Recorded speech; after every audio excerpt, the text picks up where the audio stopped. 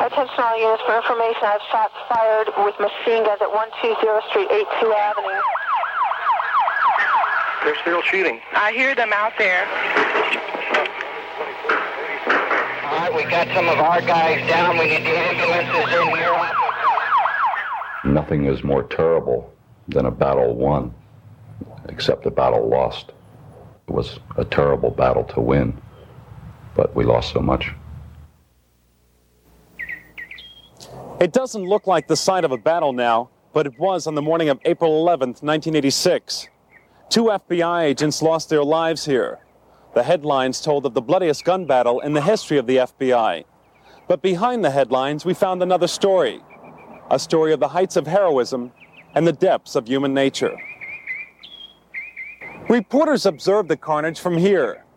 We saw what was left after FBI agents confronted 2 bank robbers who were determined not to be taken alive. 4 FBI agents down, 2 are 45. FBI agents Benjamin Grogan and Jerry Dove fell head to toe next to each other, the victims of a deadly ambush by Michael Platt, their lifeless bodies covered by a yellow cloth. The body of bank robber Platt lay outside the open door of an FBI car, shot dead when the 2 tried to escape in it. His partner, William Maddox, lay on the other side of the car. It was as if the street was showered with spent cartridges and weapons. Bloodstains marked the spots where the surviving agents fell. Gordon McNeil shot in the chest and hand, as if his vest and gun were the targets. Agent John Hanlon fell next to the dead agents to the rear of the car, shot while reloading his gun. Agent Ed Mireles' red jacket lay in the street, his arm ripped apart by a semi-automatic rifle. The picture is different here now, but you can still hear the words and the sounds of the shootout. You'll hear the voices of the agents and eyewitnesses before, during, and after it. You'll hear calm voices recalling the incident, worried voices of residents and eyewitnesses on the 911 emergency number, and for the first time ever, you'll hear the agents' voices on their FBI radio when they were faced with a dark day in Suniland. Hey, attention all units, we're behind. A black vehicle, 2-door, Florida license, NPJ 891. It's a black Monte Carlo, 2 males in it. I looked right at the driver, and he stared over at me. He looked very, very determined, and he wasn't afraid of me. Let's get up here and let's stop him if we have to. Hey, we're right behind you, if you want to do it. Let's do it. And I looked over, and crouched down on the floor between the glove compartment and the seat was Platt, and he was putting the clip into the 14. Right away, and let's try and yank that guy. Let's do it. Tell any car stop. Let's do it. After all the crashing of automobiles took place and they finally came to arrest, I was yelling FBI police before I got out of the car, of course, which was answered with the shotgun blast. There's a gunfight going outside my office window. Shoot guns and machine guns. Of course, the banging was tremendous over my head and whatever. I have never been so scared in my life. The whole time I was shooting, Platt was firing the Mini-14 directly at me from probably 8 to 10 feet away. How he missed me, I don't know.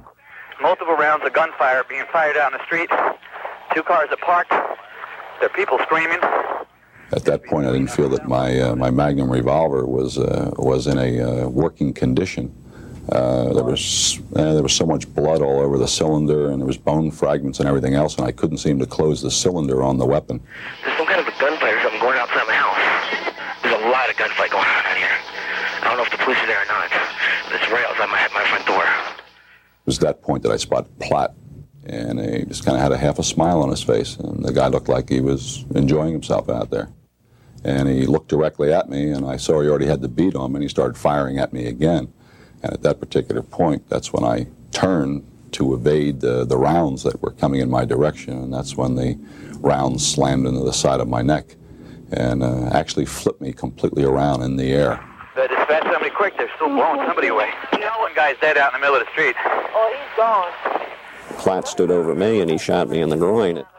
I think actually he was hurt so bad that, that was the best he could do at the time, because I've always wondered after he shot me in the groin why he didn't click off a couple more and get me in the chest or the stomach or whatever.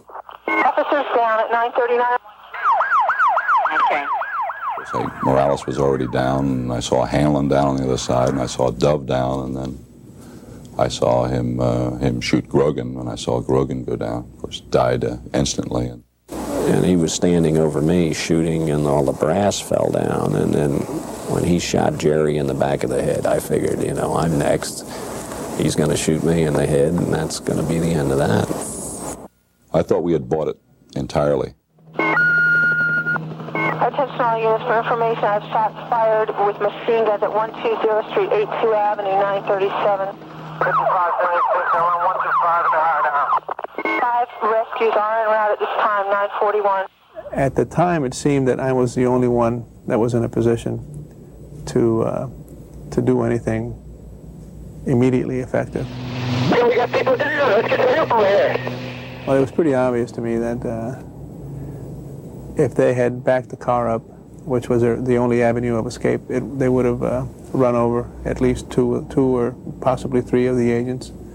It was crunch time for Ed Mireles, and his arms half blown off and lost probably half the blood in his body and blacking out. But still, he charges the car and finally finishes the 2 of them off.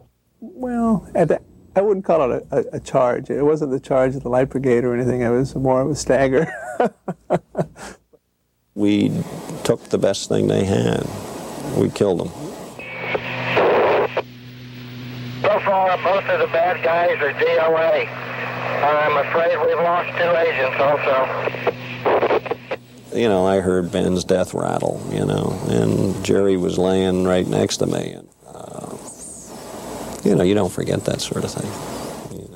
The real heroes in this incident were Ben and Jerry, because nothing is more precious than life, okay, anywhere in the world, okay? And if you really stop to think about it, Ben and Jerry gave their lives, in essence, to help make Miami a better place. By noon that day, news of the bloody confrontation sent shockwaves throughout South Florida and the nation. Weeks later, it was learned that it was Platt, not Maddox, who fired 48 of the 49 rounds at the agents. Who are these 2 men, William Russell Maddox and Michael Platt? Outwardly, they led normal lives. They were fathers, husbands, and even churchgoers.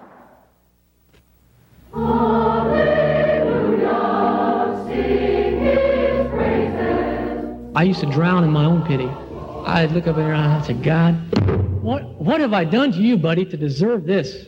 You take my wife from me. And then one day it came to me, hey, God didn't come down there and stab her 16 times and cut her throat. God didn't do that. Some bozo did that. And if I'm here tomorrow, praise the Lord. But if I'm not, I know where I'm going to be. I'm going to be right up there with my wife and my father. We just don't think church in the morning and murder in the afternoon. We don't think in those terms. And I don't think anybody had this man figured out. Church in the morning and murder in the afternoon. The pastor of William Maddox's Riverside Baptist Church still can't believe it. Maddox's picture in the church directory showed a born-again Christian with his 11-month-old child. He was, in fact, part of a death machine that robbed banks and took lives. Now, you see that candle? You see that? Now, it's not going to relight. The way that candle was blown out, her life was snuffed out just like that. So, like I said, you just never know. One day you're here, and the next day you're gone. Blowing out the candle and the rest of Maddox's hellfire and brimstone sermon didn't go over too well with the pastor or community members here at Riverside Baptist, but police think it may have served a purpose. Who would suspect this God-fearing man to be a bank robber and a murderer? Maddox may have been using religion the way he and his partner used automatic weapons. Somebody had to stop him. Bill was a Christian. And God only lets you go so far. And if you don't stop, he's going to bring you down. And he brought Bill down.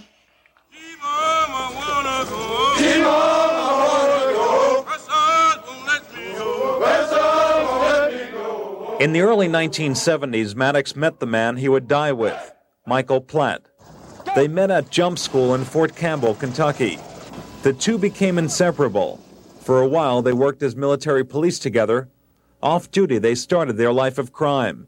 They had planned or discussed planning to do rip-offs of drug dealers to, one, take the money from these undeserving people and to use the money to start their own investigative agency.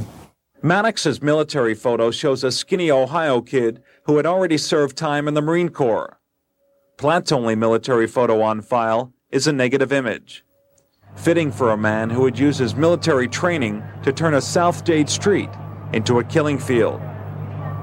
After the service, Maddox moved back to Ohio, where his wife was the victim of a brutal knife attack murder. Maddox, awarded $250,000 insurance, was the prime suspect. Cleared later, Maddox came to Florida to join up with his old military buddy, Michael Platt, in the lawn care business. If I had stayed here, it's a possibility I could have been dead. You talk about something scaring you, it really does. By the time Maddox's wife walked out on him, he and Michael Platt were already doing robberies, and in the case of two men, murders for their cars. Emilio Brielle was the first victim at a South Dade rock pit. Jose Collazo would have been the second. Collazo, target shooting at the rock pit, became Platt and Maddox's target. He survived 3 gunshot wounds from them and walked 1.5 miles to safety after faking death. Yeah, the way the guy shot me, he executed me. Cold-blooded murder. Well, I started praying, and I remember my son, Alex, he gave me the strength, and my wife, to get out. I really didn't want to die, you know. Collazo offered Metro Robbery Police their first composite of the 2 bank robbers. Collazo's black Monte Carlo would be the one FBI agents found them in on April 11th, 1986. It's a black Monte Carlo, 2 males in it, NTJ 891.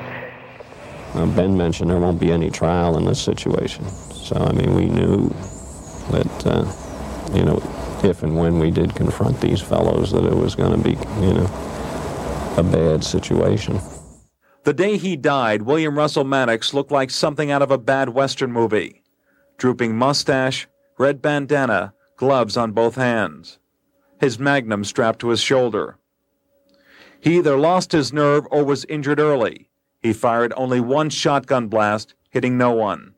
We can't even begin to comprehend what happened. I think his mind snapped. Platt played executioner that morning, cutting down agents in the path of his Ruger Mini-14 semi-automatic rifle. He wore cut-off shorts and running shoes to his death. It came shortly after 9:30 under a bottlebrush tree on a Suniland street. What about the agents who survived? They're sharing their story to help other officers who may someday face similar situations. They're getting on with their lives, but the scars remain.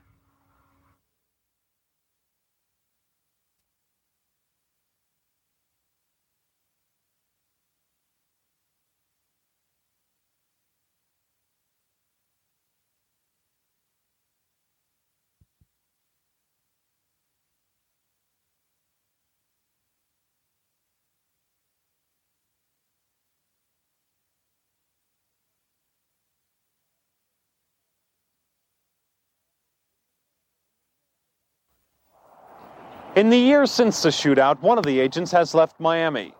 Another is going to leave the FBI in the fall to practice law, and a third may be forced to retire because of his disabilities.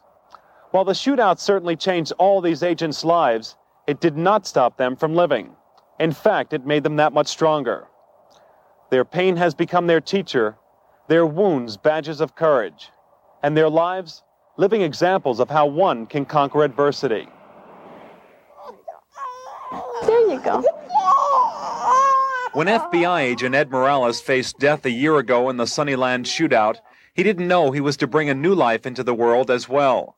While recovering from his wounds in a hospital, his wife Liz, herself an FBI agent, found out she would have a baby.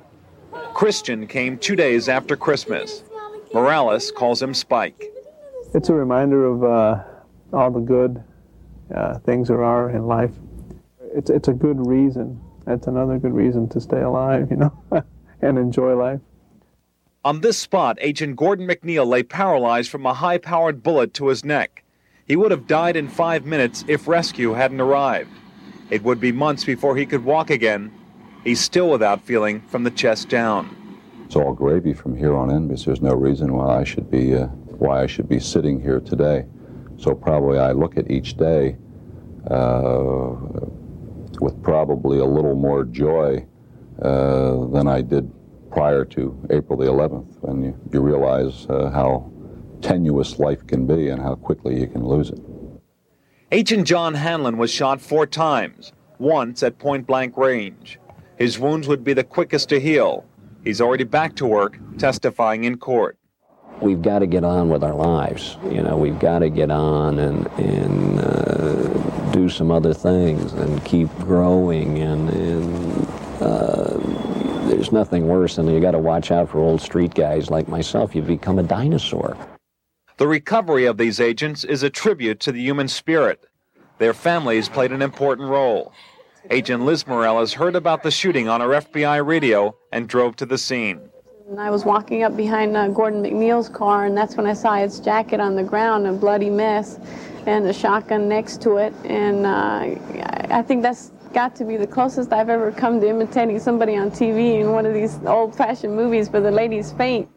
She's the girl we've been telling you about who's been so brave. She's got a tissue expander up in her scalp, like the one you have in your arm, and she's been very brave about this. So we've been telling her about you. Braver than me, right? A little bit. It was nice meeting you, Maria. Brave in different ways. Agent Ed Mireles still must undergo a series of operations. A blast from his semi-automatic rifle blew out his forearm. For a while, amputation was a possibility. A balloon implant in his arm now stretches the skin to eventually cover the scar. The balloon must be inflated periodically. Mireles' sense of humor gets him through. Can you feel it? Mama. I don't know. Maria is a brave girl, so I have to follow suit. He's biting the bullet. Yes. 1 month before the shooting, Mireles fainted when a doctor's needle took blood. Okay, is that it? That's it. Even heroes have their fears, too. Agent Gordon McNeil's recovery is a miracle. At first, doctors didn't think he'd live, never mind being able to walk again. But his determination has brought him this far. Long hours of therapy are almost a daily routine. During his 21 years as an FBI agent, McNeil kept fit with weights and running marathons. 60 bullet fragments still pepper his spine, but his muscle helped slow the bullet down and save his life. The morning before the shootout, his teenage daughter gave him some advice. She just kind of laughed and she said, "Hey, Dad, don't get shot." I'm glad it's behind us, and most of all, I'm glad that Gordon is doing as well as he is. I love his job. I think it's so cool. All my friends think he's so awesome and stuff. Everybody thinks he's so cool, and I want him to keep it up. But injuries have forced the awesome agent to give up street work. So too has Ed Mireles. After 7 operations, his arm has healed well, but not well enough to shoot. It's been said of Mireles, what he did that day, you can't teach. But that's exactly what he's doing now, teaching new agents at the FBI Academy. It can be extremely serious on the street, and I hope that by my example, they can take the training as serious as possible. Agent Hanlon says his therapy has been testifying in court. Next year, he'll be asking the questions when he leaves the Bureau to practice law. But for all these men, nothing will replace being a street agent, even though the streets took the lives of 2 of their comrades. The shootout has speeded up changes in the FBI's weapons policy. A look at that and other lessons learned at Suniland when we come back.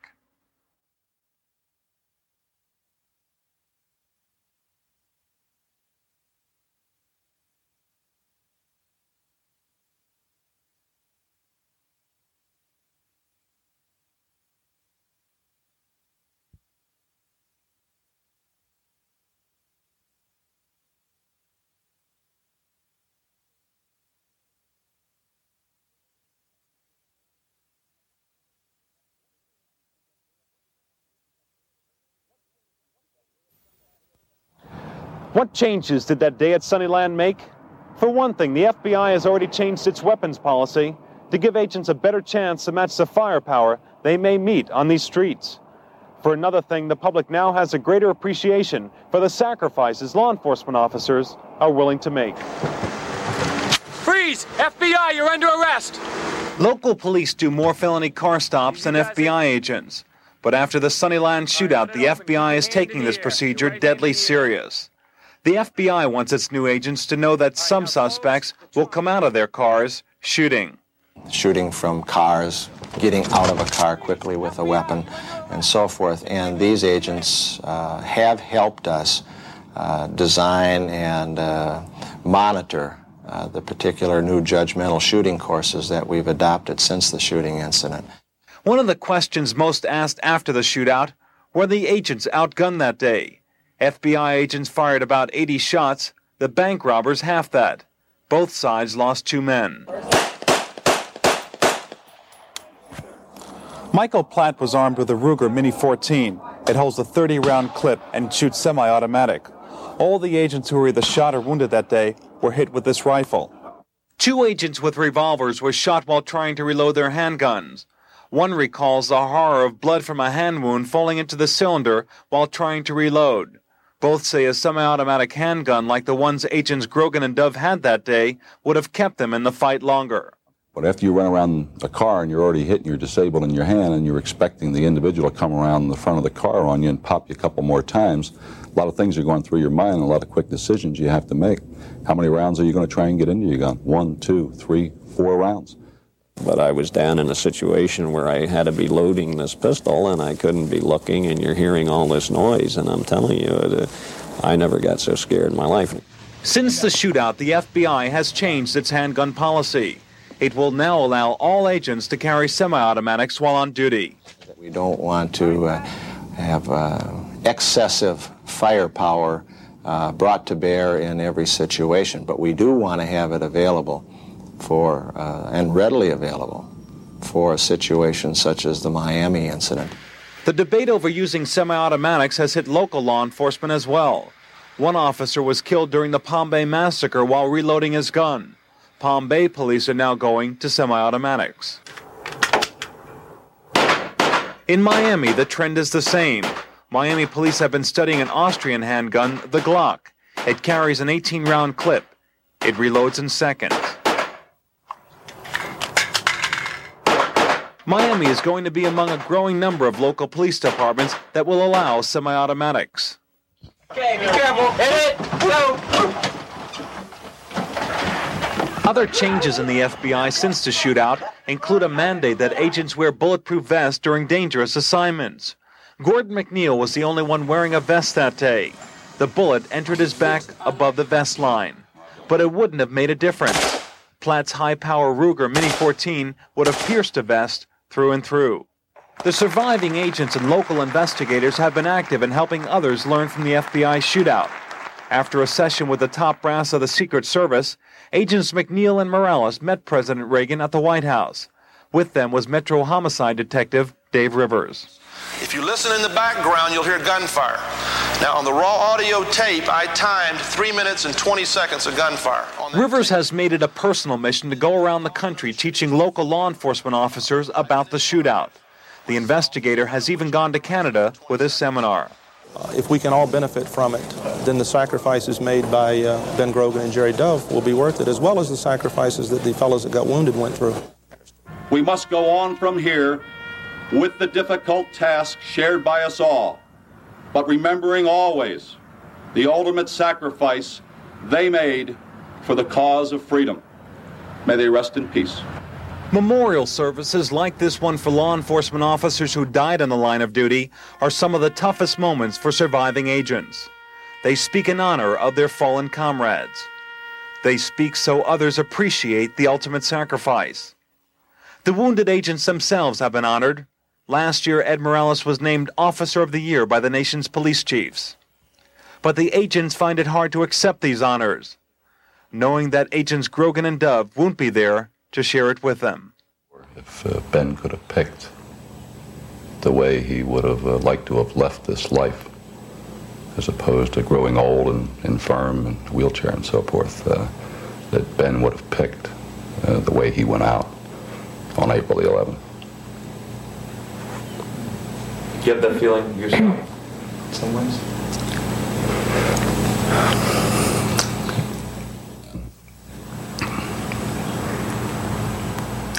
It's a difficult decision, but I guess if I had a choice and I knew I was going to go, I would have probably picked the same way. If my dad didn't care, he wouldn't have gone out. He wouldn't. If he didn't really want to stop these guys from hurting our community more, then he wouldn't have gone out there. But he did, and then he fought for us, and I hope people respect that. Can we be assured that we won't see a repeat of that bloody shootout here in Suniland? Unfortunately not. Can we be assured that we won't see people like Platt and Maddox surface again? The answer to that, definitely not. We've lost Agents Grogan and Dove and have seen Agents Mireles, McNeil, and Hanlon severely wounded. But one thing we can be assured of is that people of their caliber will replace them, because that's the nature of these kinds of law enforcement officers who make uncommon valor a common virtue. I'm Robert Gilmartin. Good night.